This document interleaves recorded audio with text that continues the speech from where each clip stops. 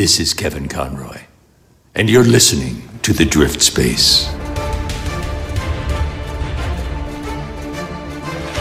Initiate neural magic in 3, 2, 1.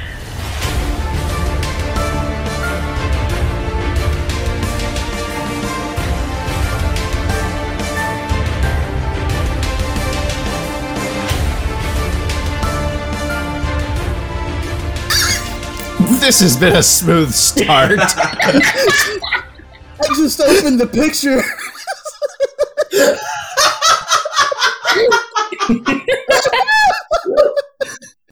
All right, we're just gonna keep going. We're just gonna keep going.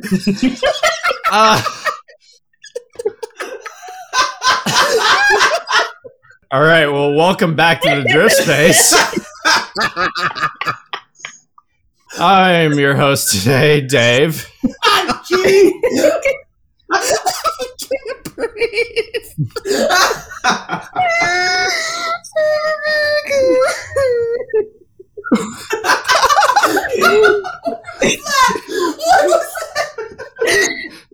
Was that words?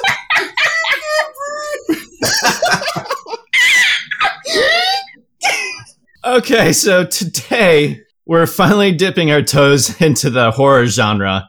Unless, of course, you counted the prequels or Dragon Ball Evolution. Potentially the Transformers of the movie. But if those didn't break you in, fear not, gentle listener. We're starting this journey in the most accessible horror comedy genre. Now, I love horror movies, and I love the horror movie genre. But horror comedy flicks have historically fell pretty flat for me, Thanksgiving and Velocipaster notwithstanding. It seems incredibly challenging to find a good balance blending these two genres together because on paper, for all intents and purposes, they're not the same. They're the opposite, unless you're into psychology or therapy, but that's a discussion for another time. But this is how I felt about this genre for a long time until GJ introduced me to the Blumhouse flick Happy Death Day, which was one of the most delightful movies I had seen in quite a long time. Also hit on a budget of about $5 million, which is quite remarkable. But Happy Death Day eventually got a sequel, Happy Death Day 2. And Blumhouse continued this journey with director Christopher Landon to immediately follow up Happy Death Day 2 with Freaky. Now, in my headcanon, all of these films take place in the same universe. Landon even teased that maybe the two female leads would bump into each other in a future movie. That's enough confirmation for me, and I want that more than anything. At any rate, if Happy Death Day riffs off Groundhog Day, Freaky riffs off Freaky Friday. It's a body swap flick featuring Vince Vaughn, who, to me, is an absolute powerhouse in here.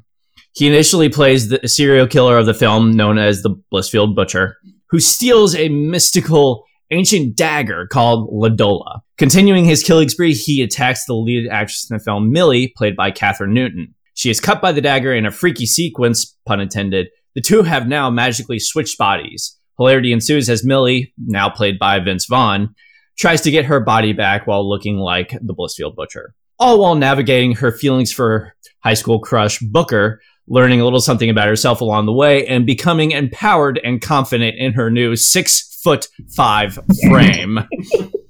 Now, y'all, much like Happy Death Day and Happy Death Day 2, this was an absolute joyride for me. Like I said, I really enjoyed Vince Vaughn here, and the idea that a petite teenage girl has all that real estate to work with was hilarious.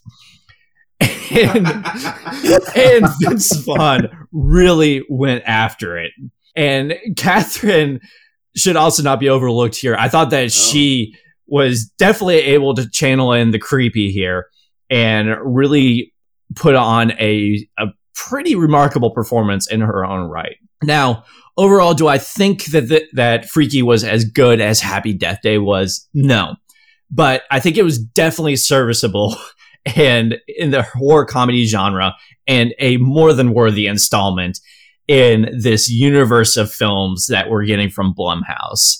So with all that said, what did you guys think? And I actually want to start with JR. I feel like we haven't started with JR in a while, so I want to hear what you think, JR. What did you think of this? Well, it's hard for me to say I'm a horror junkie. I do like horror movies, but I'm also a giant pansy. So, I've been pitching this idea around with G for quite a while. I'm like, I want to make a horror comedy. And I just want to play up stereotypes and, have like them be like watching the scary movie as they're in a scary movie and then be like, no, don't go down and investigate that noise, you idiot. You're going to die. And then they immediately hear a noise and they're like, I should go investigate that.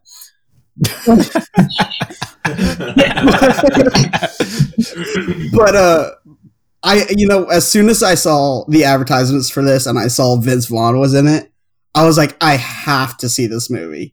I absolutely need to see this movie in my life. And I knew exactly what I was getting into, and it delivered perfectly. The humor was there. The stereotypical, like, drama for horror movies was there. It all worked. And to me, I want to be with you guys, and I want to see Happy Death Day and Happy Death Day to you. But to me, this kind of I haven't hit the genre feels since I saw maybe Hot Fuzz, which really isn't even a slasher flick, but it's more of a comedy.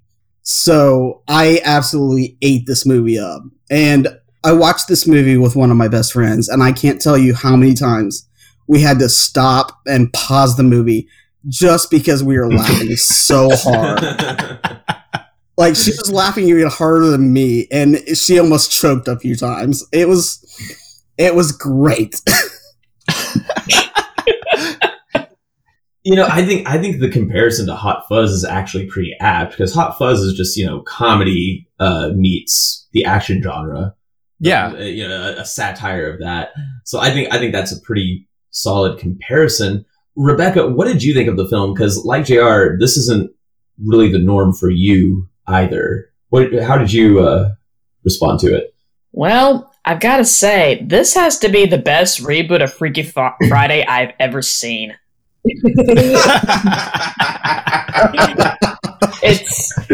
It's funny, it's quirky, it's dark, it's emotional, and a weird combination of words to describe a film. Can you imagine a conversation between two best friends? Oh, the film was funny and quirky. Oh, how cute. It was also dark and emotional, very bloody. Like what? Which is another thing I loved. Crossing over two very unlikely genres together. A cutesy little chick flick with a slasher horror film. Clearly that was genius.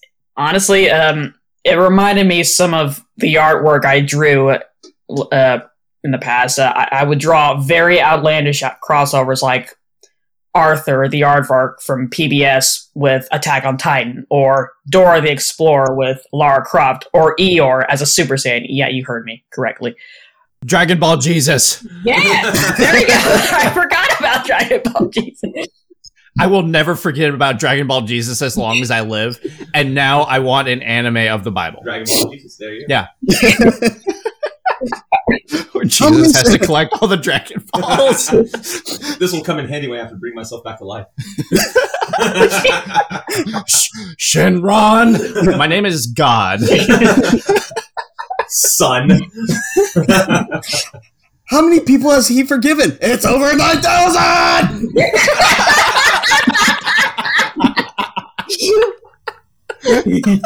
Well, there you have it, folks. The Drift Space first pitch for a comedy. And also... Maybe we could turn it into a horror comedy. Better than Dragon Ball Evolution. Hell yeah. Anyway, crossovers like this with the movies might sound like horrible ideas to most people, but the truth is people want to see something like that. I'm not just talking about like Superman, Batman crossovers or MCU crossovers. No, I'm talking about two ideas, two genres that are completely polar opposites that somehow come together to create a very unique movie. It's odd, it's out there, and it seems almost impossible to do, which is what really hooks people.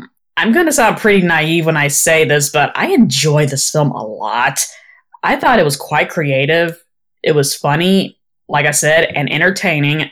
I loved the young actress who played Millie, Catherine Newton, right? Yeah.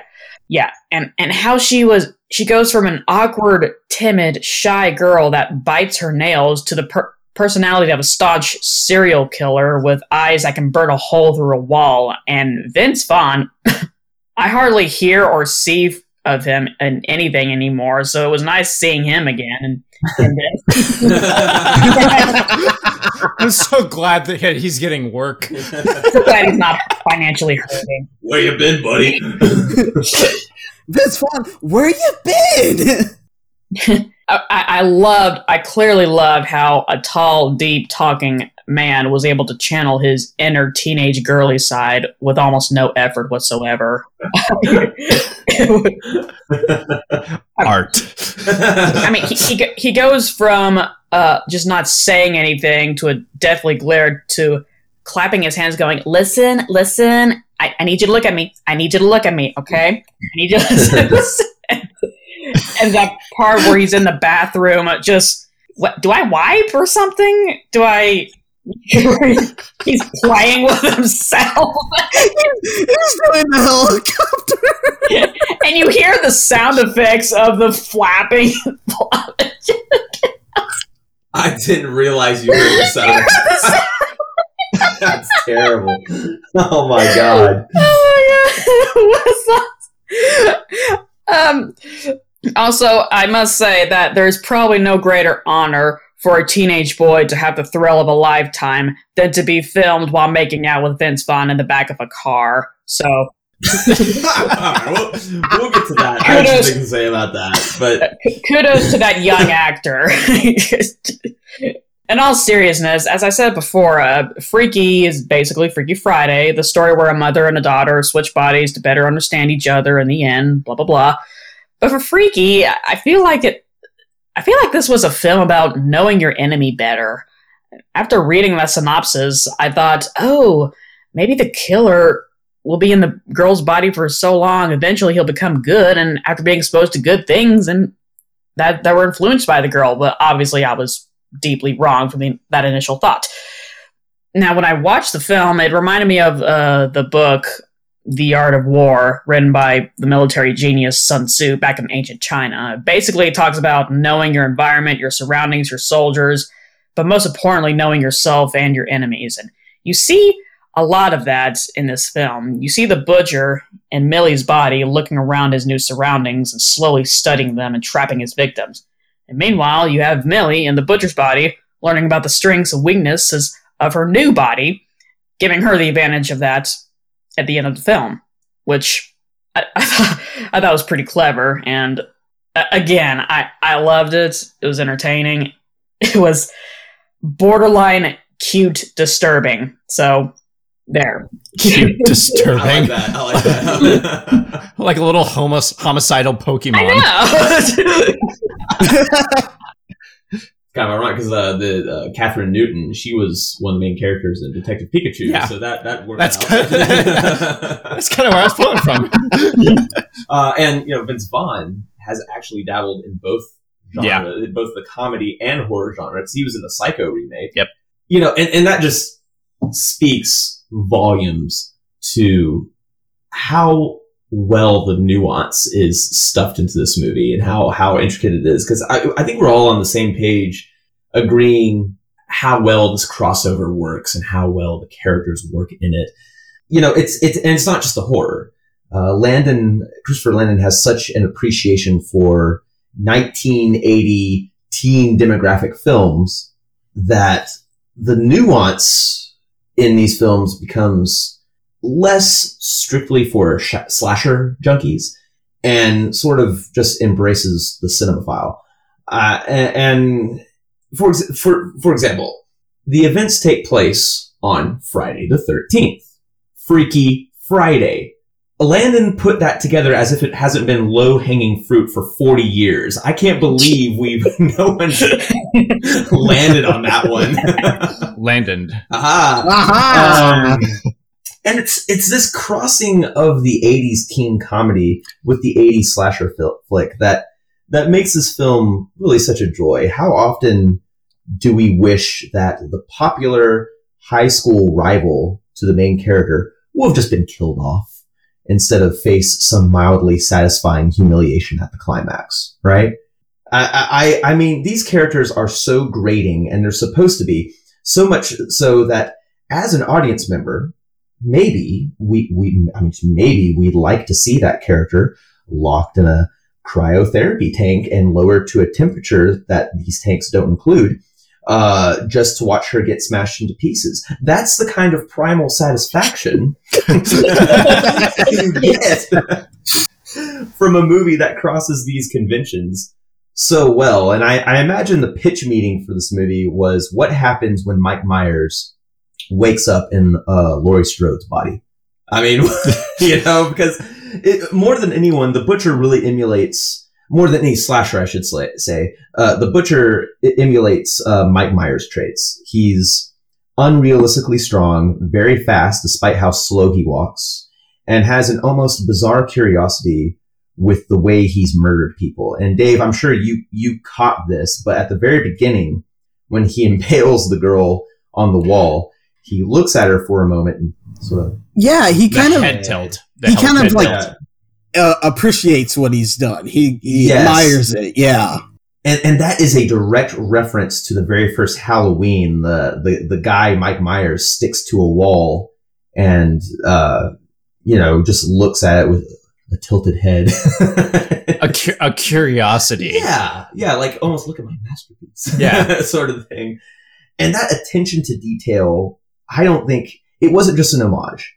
It was to telegraph to us, what if Mike Myers body swapped with Laurie Strode? And even Millie Kessler, and I think Kessler is a reference to the main character from An American Werewolf in London. Is his name. I caught that too. She has similar traits to Laurie. She dresses conservatively. She's quiet. She has this sense of duty over fun. She was going to stay with her mom during the homecoming dance, and Laurie, in Halloween, she babysat. Yeah. Now the difference is in the first Halloween, Laurie never got the chance to discover more of herself in that movie, in the original movie. She was smart. She was resourceful. She saved the kids when she was babysitting, and she was a survivor. Her ingenuity kept her alive. Here, through circumstance, Millie learns more about herself. She learns that she's a piece.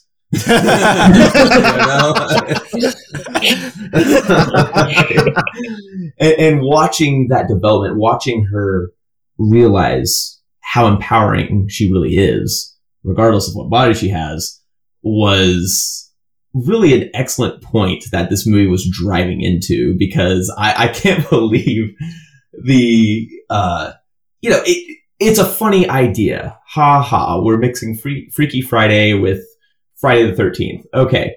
But the movie really took time and attention to the character work here, which was also shocking. I think that's what really makes the films in this universe special, is you really spend time with these characters, and you can tell, like, for me, you can really tell how thoughtful the writers were when approaching the arcs that we see these characters go through.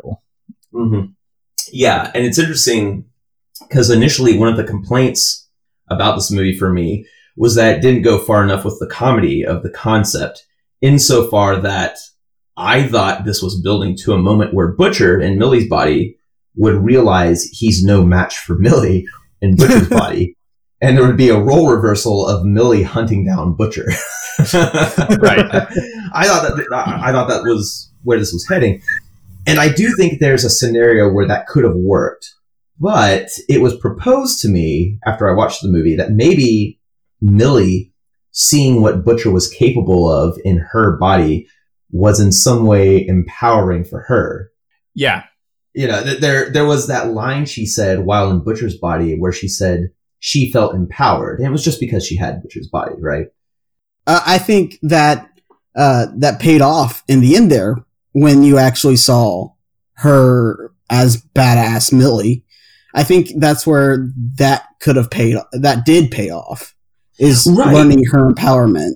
Right, and that's just it. Butcher was still doing all of those, was still murdering people while in her body anyway, and that led to a much needed epilogue. Right. Where Millie beats Butcher in her own body. And it occurs to me, the movie really, really needed that scene to cross the T on Millie's development. Yeah. Into a stronger, more self-sufficient character. And while I think it could have been funny to see a scared Butcher running away from his own body trying to kill him, I really do admire the restraint in service of the character. I thought that was too good. Sometimes you watch a film and these characters go through a developmental process, and it's setting up all these pins, right? Mm-hmm. And in the end, it might knock down one or two pins.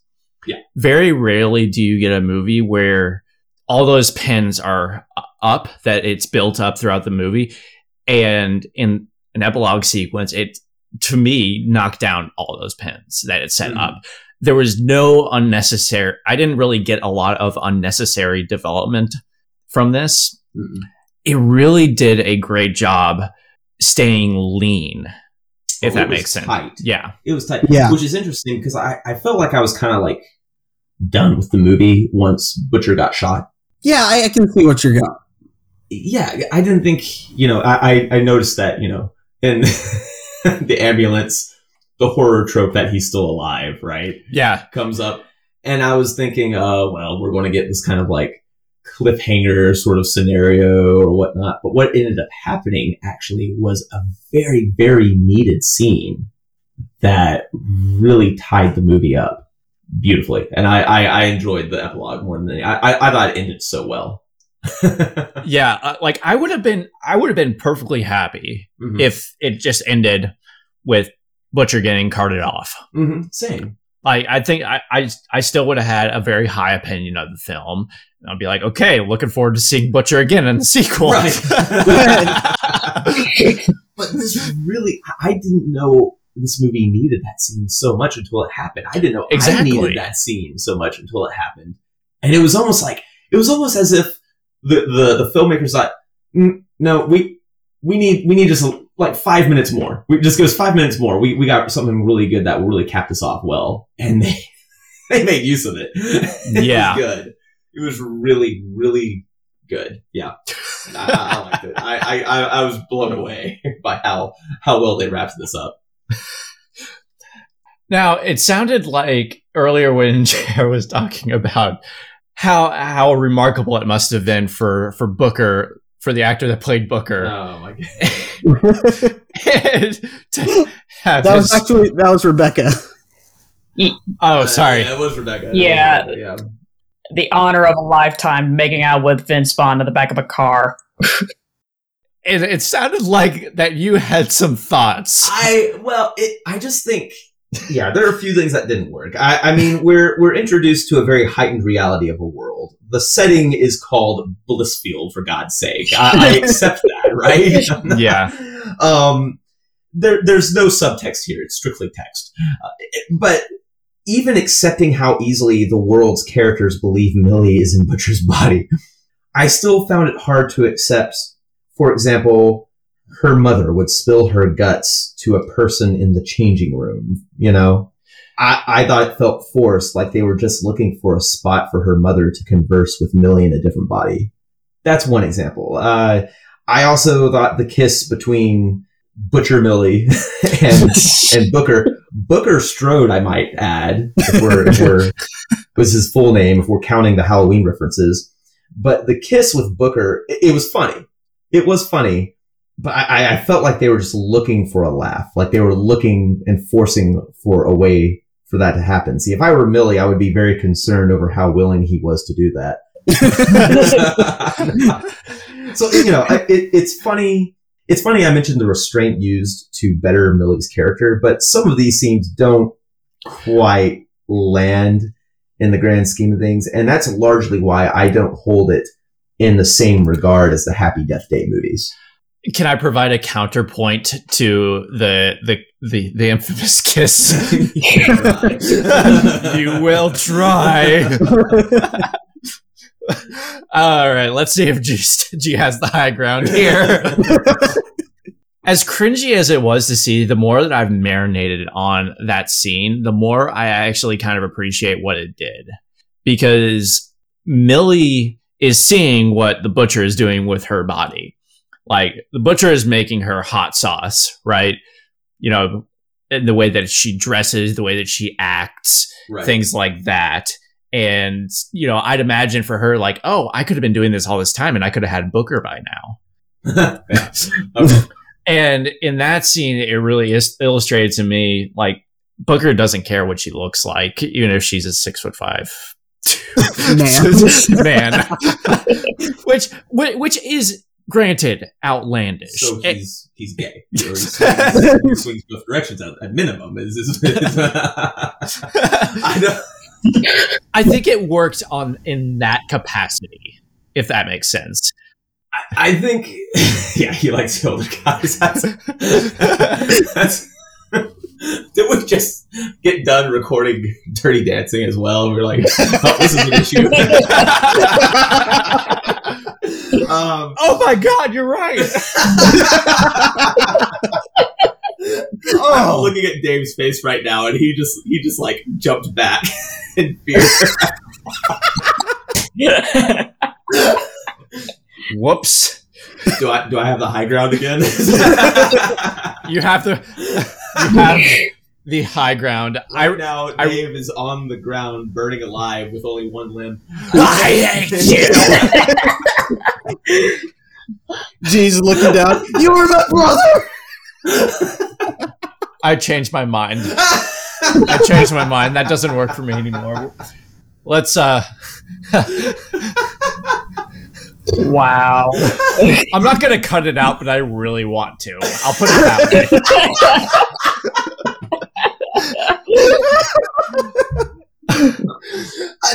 That was an oopsie daisy on Dave's part.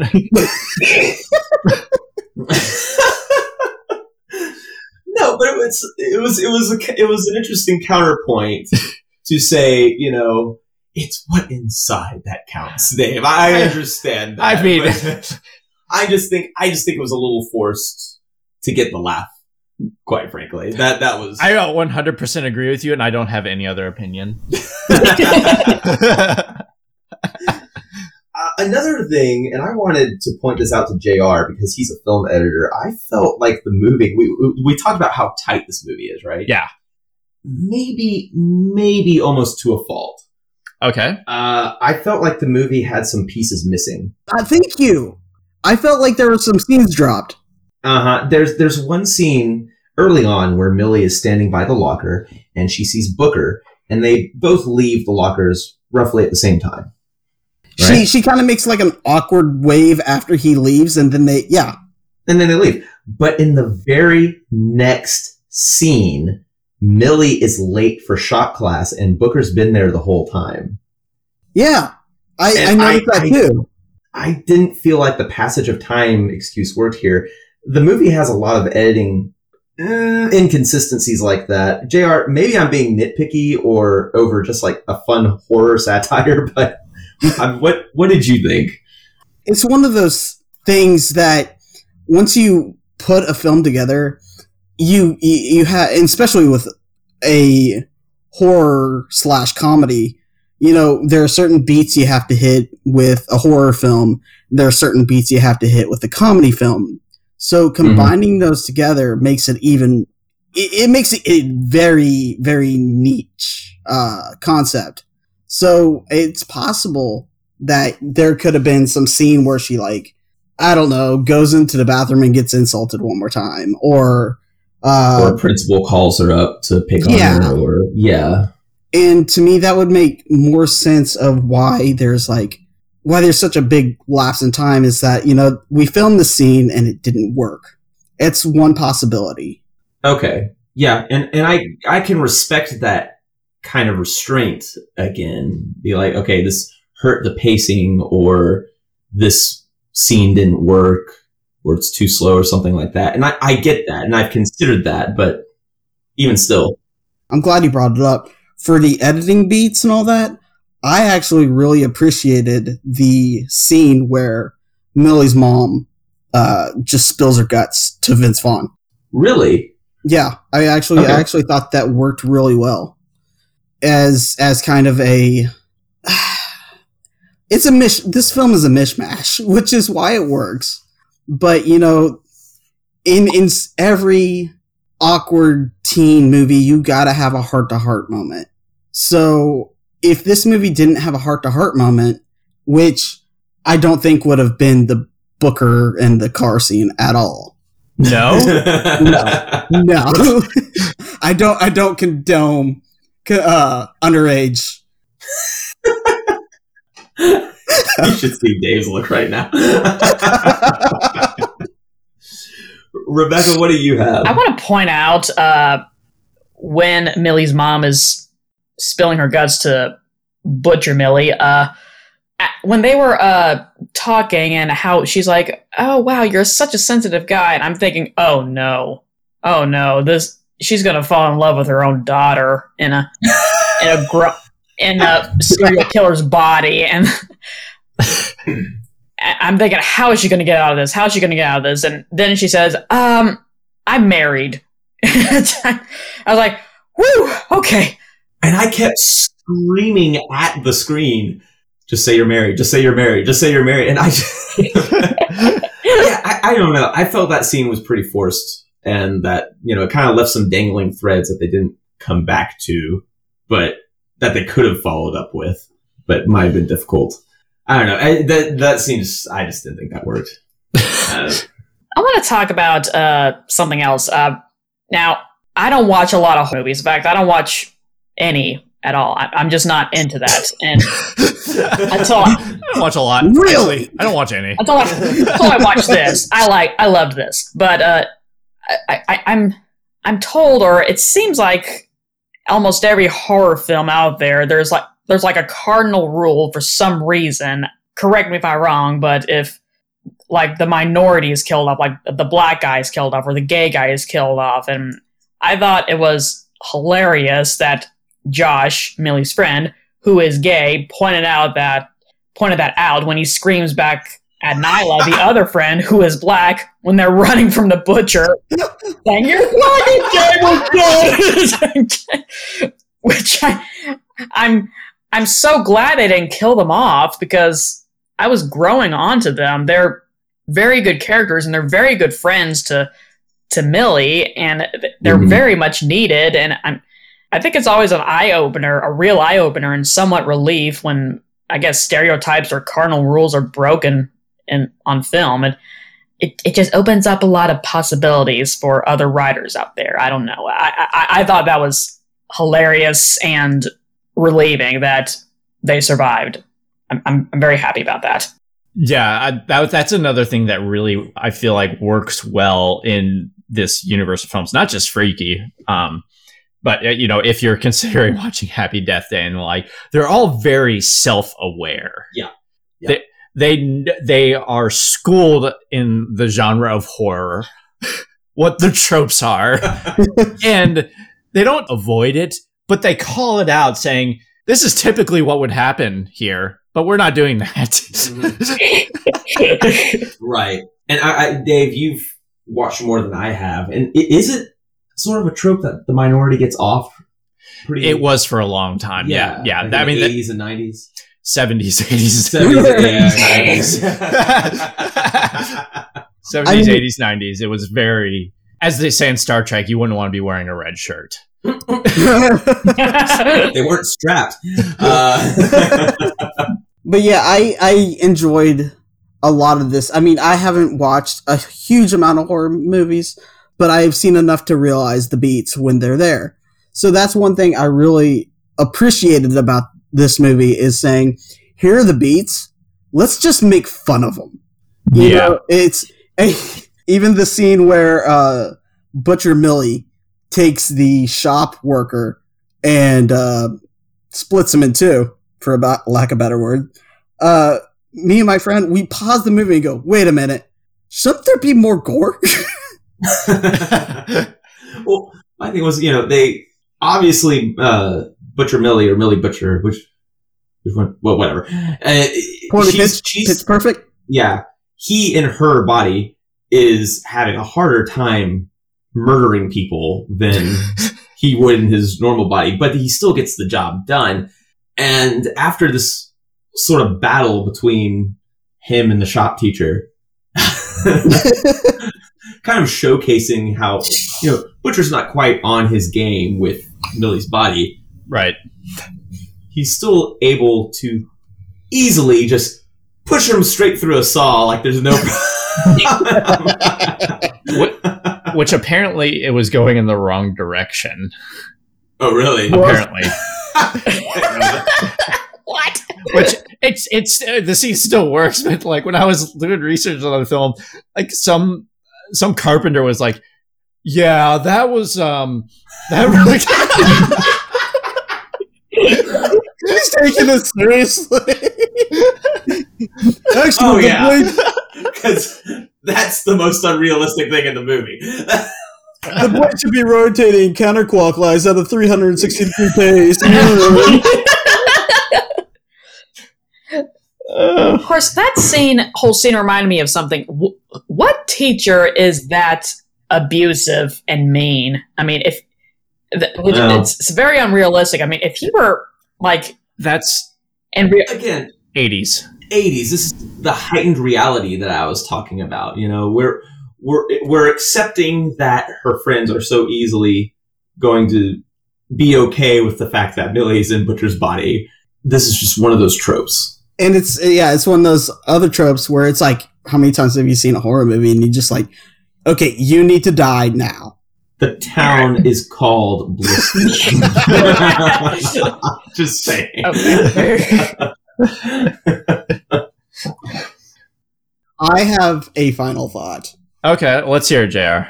I think Vince Vaughn did a much better job portraying a young teenage girl than Jack Black did in Jumanji.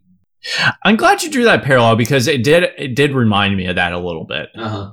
As soon as I saw it, I was like, you know what? I appreciate the not overacting. I mean, as much as you can not overact when portraying a high school girl. But Jack Black just seems to, here's the wall, and he just kind of leaped over it with a pole vault.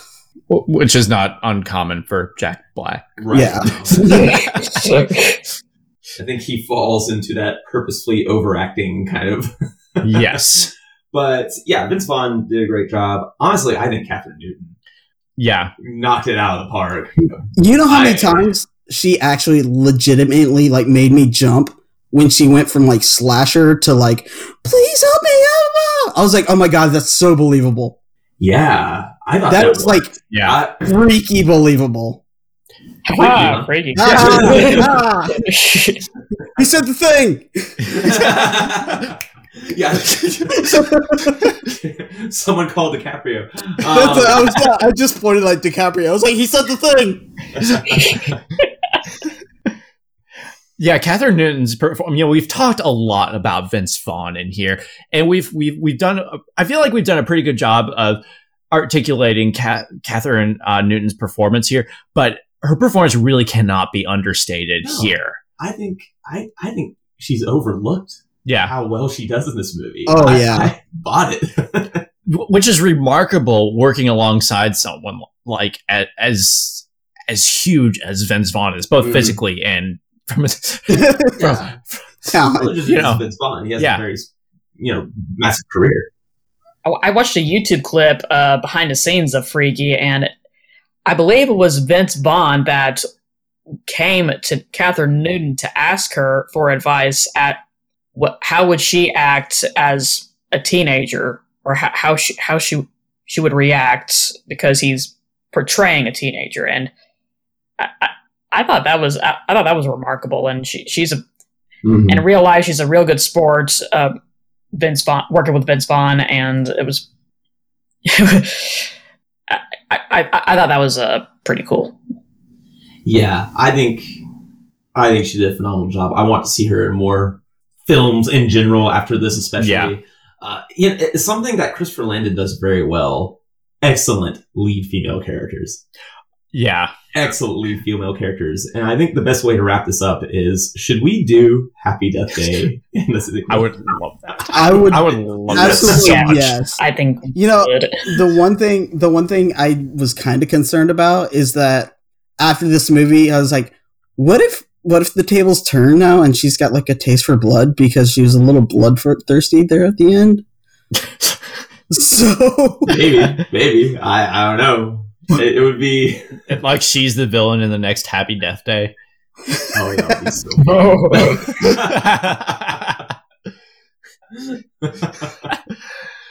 All right. Well, I'll keep this brief and close by kind of encompassing all three of these Blumhouse horror comedies together, because I feel like what they're doing in the genre is really something special.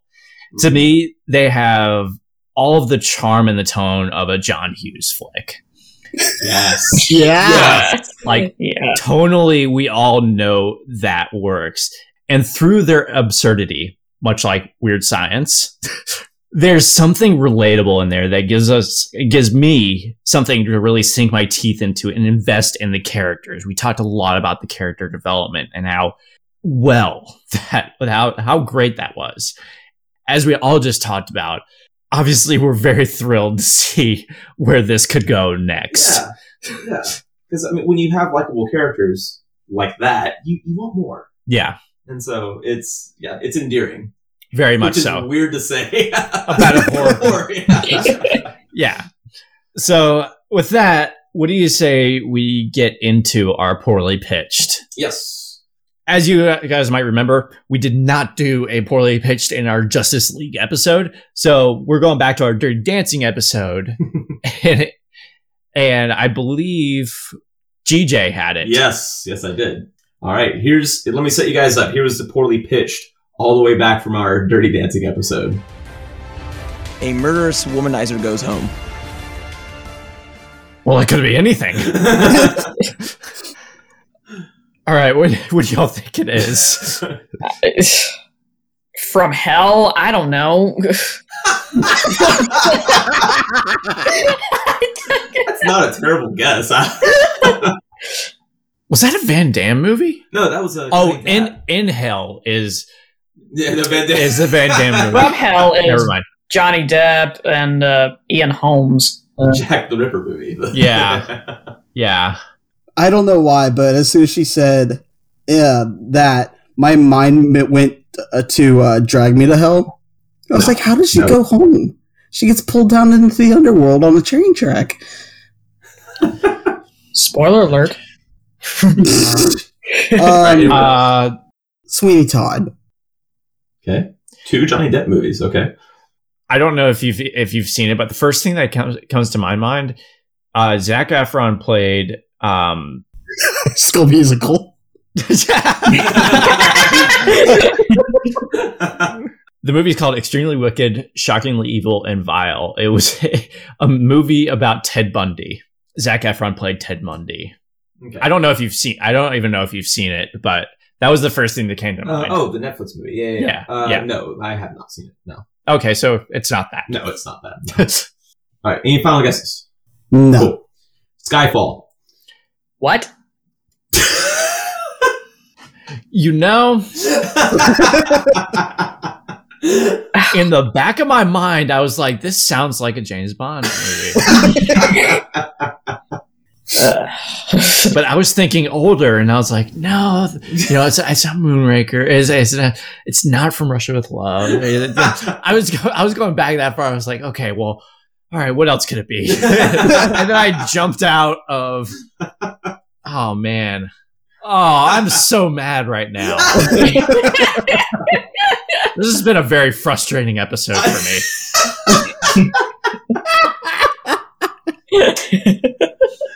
Well, since it's frustrating you so much, why don't you lead the Fanboy 50? Well, we have to get another poorly pitched out true. first. Yeah, poorly. Okay. Okay, I got one. So who's doing next poorly pitched? Rebecca has one. I got one. Okay. Here it comes. A cat makes a very poor choice in life. God. These are becoming so lean. Next up on the drift space, a guy does something. Yeah, I've probably set a really terrible precedent. I'm sorry. I was gonna say, at least I gave you guys the plot last time. I gave you the plot. I gave you practically the whole movie. Next off on the drift space, somebody goes to the bathroom off screen. Star Trek. 24. All right, so we'll find out what that is on the next episode. Which brings us to the Fanboy 50. It does. Dave, would you like to lead us in that one? More than anything in the world. All right, here we go. All right, Mark. Guess I go. So, I am still playing Command and Conquer. It is the 90s once again in the May household. I've been playing Red Alert 2 and the first Command and Conquer. One of my favorite things to do in the game is to play a weaker player and then just gradually take over the entire map. But I pick the biggest map that I can, so it's really demoralizing. So I'll play like an easier or medium AI and just feel like a god. Crush you under my tiny... crush you under my mighty tank force. Time. I'm okay with that being all about Command and Conquer. I can tell. I can tell. I'm okay with that. Rebecca. Ready. All right. Set. Go. Okay, so my mom and I love this new show that's on the Sci-Fi channel Resident Alien. It stars Alan Tudyk, and he plays an alien from outer space and crash lands on Earth and disguises himself as a human and tries to blend in as the town's doctor while trying to complete his mission. It's probably one of the funniest shows out there, and I rarely turn on to the Sci-Fi channel anymore ever since they misspelled the word sci-fi. Anyway, I mean, it's true. It's so stupid. Anyway, the screenwriting is hilarious, and while it is a comedy, it also has a good bit of drama, and the characters are quite good and very developmental. It's one of those shows that when something seems to be going right, immediately something else goes wrong. Time. Oh. It's nice to know the Seafeed channel has something out good. Siffy channel. Siffy. I'm in shock Mom is watching anything on Siffy. That's crazy. Okay. Well, yeah. Every time I Alan turn on... Tudyk, though. That's true. Yeah. Every time I turn on Seafeed, it's like 13 Ghosts, so... Every time I turn on Siffy, it's not even anything that has anything to do with science fiction or fantasy. I've watched Casino Royale on there recently. Not Skyfall. Not yet. We're gonna. but you forgot the underlining message in Casino Royale. Aliens. Aliens. Aliens. Right. All right, George. That'll be my next. That'll be my next poorly pitched. A murderous womanizer gets a job.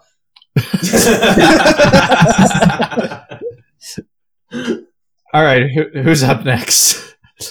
That'll be Jur. All right, Mark. Get set. Go. Much like Dave, I've felt the call for nostalgia. So I've pulled out my N64. I'm going back through Legend of Zelda Ocarina of Time.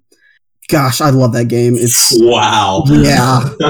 The other thing I also did because of nostalgia, I actually remembered my PS3 is backwards compatible. So I went back and I played Batman Beyond Return of the Joker. Wow. Nostalgia. I forgot the circle button was actually the action button. Other than that, I found season 4, part 2 of My Hero Academia.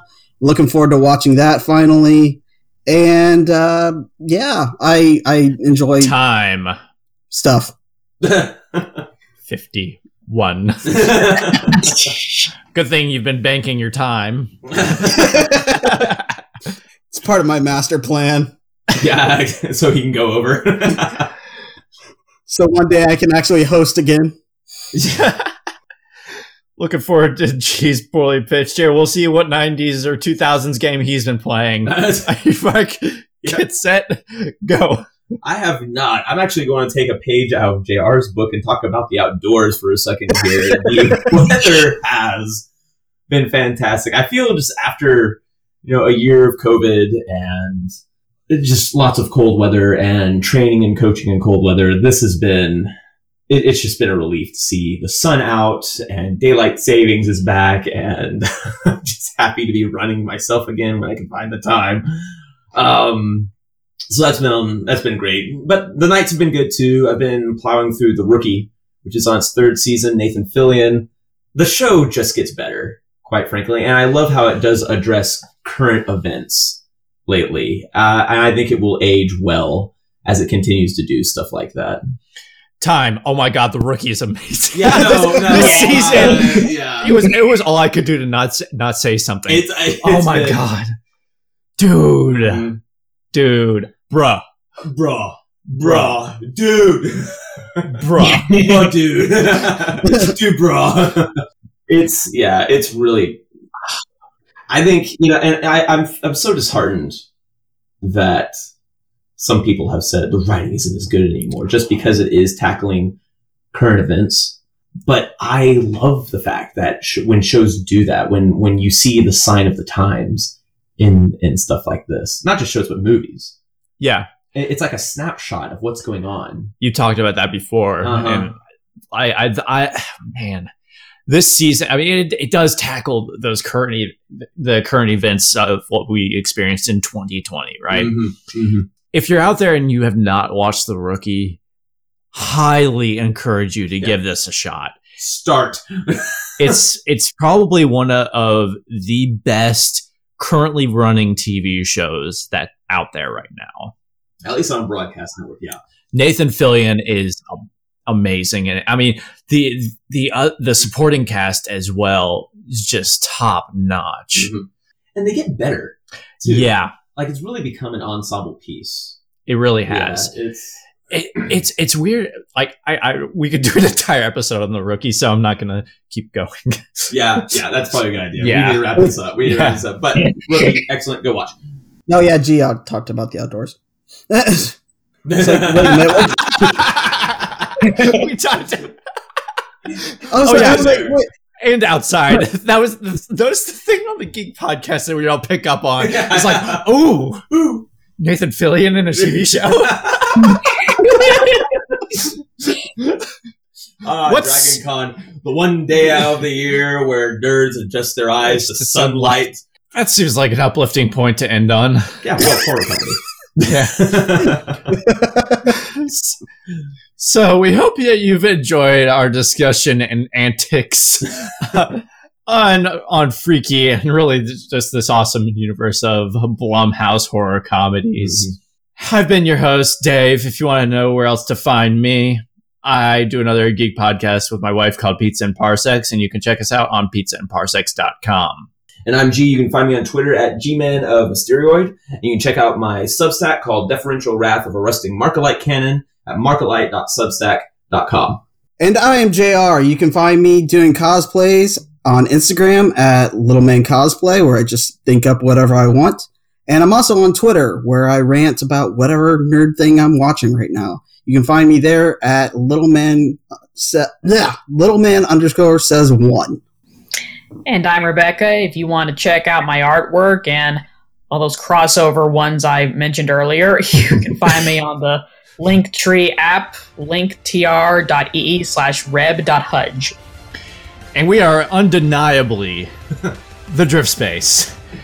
Make sure you go over and check out our show on bit.ly/TDS links. There you can be redirected to all your favorite podcatchers. Make sure that you're hitting us up on our socials at The Drift Space. We have Instagrams, we have Twitters, we have Facebooks. We have it all, folks, and we want to hear from you.